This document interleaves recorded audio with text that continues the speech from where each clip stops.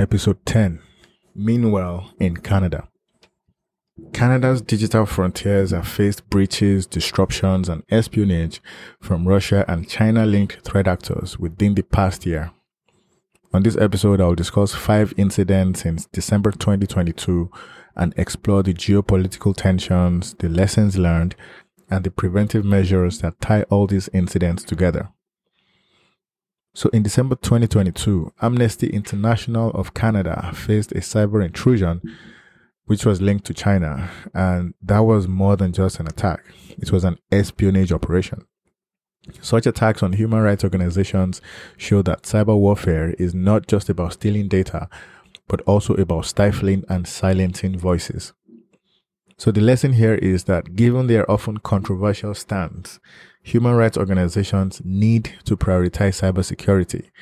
As cyber espionage grows, so should our tools and mechanisms to guard against them.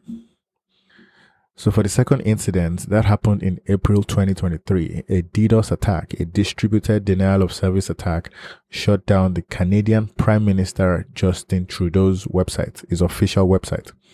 So the most likely reason was retaliation for Canada's meeting with Ukrainian Prime Minister Denis Shmyhal.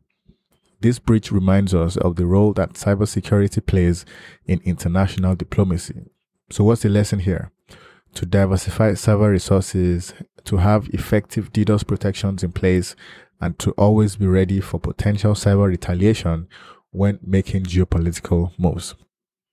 So the next one happened in May 2023.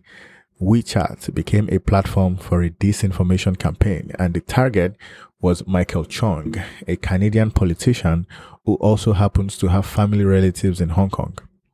This campaign amplified misleading narratives about Chung's race and political views simply because of his vocal criticism of China's human rights policies and his actions, such as the motion declaring the Uyghur situation a genocide.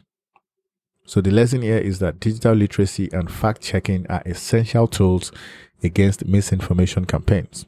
Platforms like WeChat need to be held accountable for ensuring that disinformation does not spread. So the next one happened just last month, August 2023. The Canadian Federal Scientific Research Agency faced a cybersecurity breach tied to a highly sophisticated China-linked threat actor.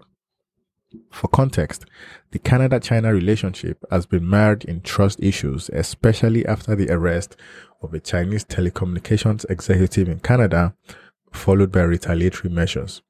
So what's the lesson here? Vigilance is necessary against state-sponsored cyber attacks. Stronger firewalls, continuous monitoring, and better international cyber laws could be the way forward. And the last one to talk about happened also in August 2023. Russian hackers struck again, this time targeting the Alberta Dental Service Corporation, ADSC. Approximately 1.5 million Albertans' data was at risk. The ransom was paid in cryptocurrency and the actual amount was kept confidential. So what's the lesson here? Ransomware attacks highlight the need for regular data backups and strong cybersecurity infrastructure. Paying the ransom may not always be the best course of action, and an effective deterrent against future attacks is that we all take collective action against ransomware payment. So to wrap up, we can observe some intertwined geopolitical tensions from this series of cyber attacks that happened in Canada within the past year. They are not just random hacks and attacks, but deliberate moves on a giant global chessboard. Espionage, retaliation, and power plays manifest themselves in ones and zeros, disrupting services and putting data and privacy at risk. As nations, organizations, and individuals, it is imperative to recognize, defend, and retaliate against these digital threats. The cyber frontier is the new battlefield, and we need to be prepared.